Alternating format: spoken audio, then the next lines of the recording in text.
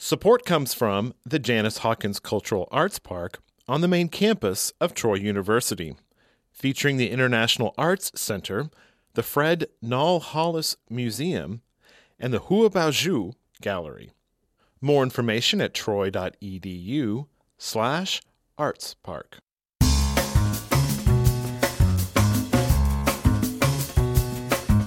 From Troy Public Radio, this is In Focus, and I'm Carolyn Hutcheson. Gee's Bend in Wilcox County, Alabama, is famous for its quilters. Old Alabama Town in Montgomery is featuring an exhibit of Gee's Bend quilts.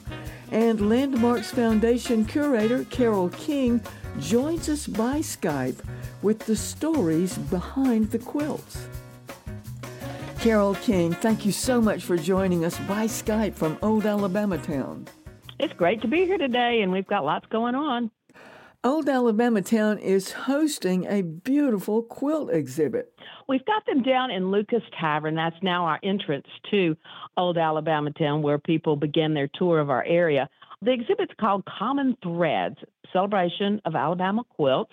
It's a small exhibit, but it's really very powerful. The exhibit was commissioned by the Alabama Folklife Association right before the pandemic to commemorate the bicentennial that we were all getting prepared for in 2019, 200 years birthday for the state of Alabama.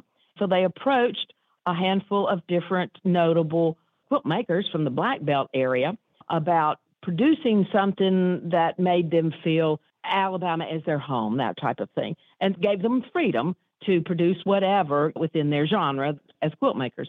So they actually came up with 6 quilts. 2 or 3 work together, which is really interesting to see them merge their creative spirits together to produce these. And several of the quilts in the center medallion is the state of Alabama. Carole, that was a surprising element to see the state of Alabama in 2 of those quilts. What was the story behind that? Well, I believe since they were commissioned, especially for the bicentennial, that was part of their task. Several of them really took it to heart and did a great job of using the state outline as a center medallion in their quilts. And then there's actually another one that's a little bit hidden. It's made of the noted Gee's Bend corduroy. And it's a great big state outline and then some stripes in different corduroy. But each of the quilters use their own creative expression to actually tell the state of Alabama happy birthday. And Carole, there is a quilt in the collection called the Moselle Benson Legacy Quilt. This represents 5 generations. How did that quilt come together? It's a really wonderful celebration of Moselle Benson, who was a National Endowment of the Arts National Heritage Fellow in 2001. And this quilt was made as a legacy, as a commemorative honoring her mother by Sylvia Stevens, her daughter. Sylvia became a quilt maker later in life. She actually attended with her mother in Washington this celebration when her mother was honored as a National Heritage Fellow. And Sylvia started thinking she'd never made a quilt. She asked her mom, I want to make a quilt. I want you to teach me. So since that particular time until the end of her mother's life, she documented her mother's quilting style and learned how to do it and then pass it on to others. So this quilt that Sylvia did is an interesting modern quilt of images of things that have to do with Moselle, her mom. Pictures of quilts her mom made, pictures of articles that were written about her mom. There were several books written about her mom, awards she won. This particular quilt is just sort of an ongoing story, keeping her mother's legacy alive. And speaking of Sylvia, I noticed that she herself did the Alabama soil quilt, and that put the state of Alabama on this quilt as well as one of the others in the collection. But that soil quilt is so interesting, Carole, because it has the earth tones and yet the geometric style that the Gee's Bend quilters always seem to use. Right, those horizontal and vertical strip quilt, but it's very handsome in all the different tones of brown and gold. And she used the different soils in Alabama to produce those colors. We have such rich agricultural soil and riverbanks. So that's the way that Sylvia wanted to celebrate the birthday for the state of Alabama as well. So we've got several different kinds, sort of like a little bit of something for everybody. I like the G's Bend Monarch quilt. That was Claudia Petway and Tinny and Minnie Petway, all relatives, mom and daughter, and then her auntie. It's got monarch butterflies, what they've seen on the banks down there of the Alabama River in G's Bend. What is the story behind the Petway name?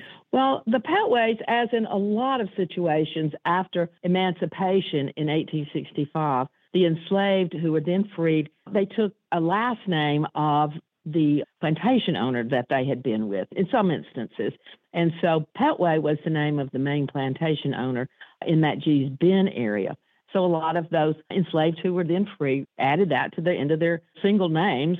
But that doesn't mean they're actually related to each other since they have the same last name. That just means that they all came from around the same area. So that's why you do see, especially in the quilting community, either at G's Bend or around the state, you see so many Petways because this was such a quilting tradition down there on the Bend. Well, let me ask you as curator, these geometric style designs, does that come from their African heritage? There's lots of theories on that. Some people would say yes. Some people say there again, it's learned within the community as well. You know, once it got in the community, it became the standard.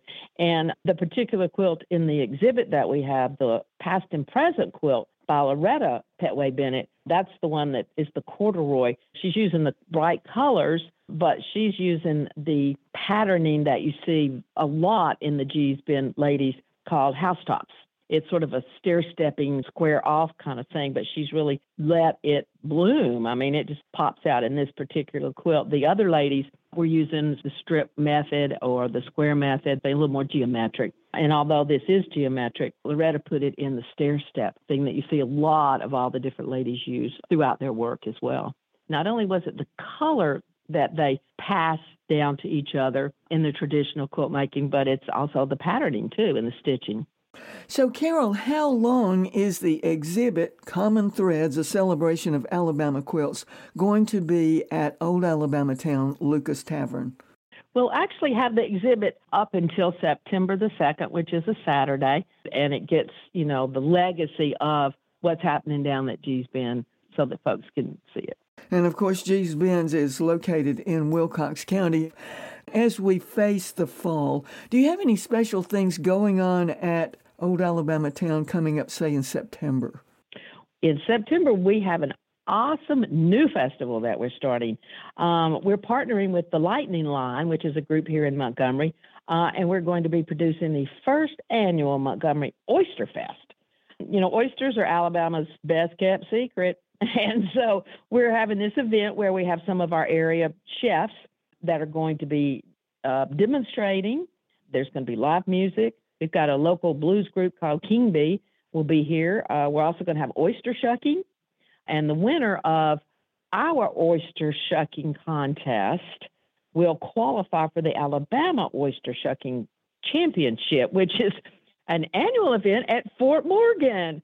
So this is a chance to get to the big one at Fort Morgan. So the tickets are, you can buy them at our website, landmarksfoundation.com. Well, what a fun way to bring coastal Alabama into central Alabama at Old Alabama Town with a great new festival. I want to thank you for joining us today, Carol. It's been great visiting with you. It's been great to be here back again. I think we're all back on track with events. We're getting out, and once it cools down, we'll probably get out even more. Sounds great. Well, thanks for all the information about the Common Threads Quilt Exhibit and the upcoming Oyster Fest. Thanks for joining us. Well, thanks, Carolyn. Joining us by Skype was Landmarks Foundation Curator Carole King. The Common Threads Quilt Exhibit from G's Bend will be displayed in Lucas Tavern at Montgomery's Old Alabama Town through September 2nd. More information can be found at the website landmarksfoundation.com. Thanks for joining us today for In Focus, which is a podcast wherever you get your podcasts. I'm Carolyn Hutcheson, and this is listener-supported Troy Public Radio.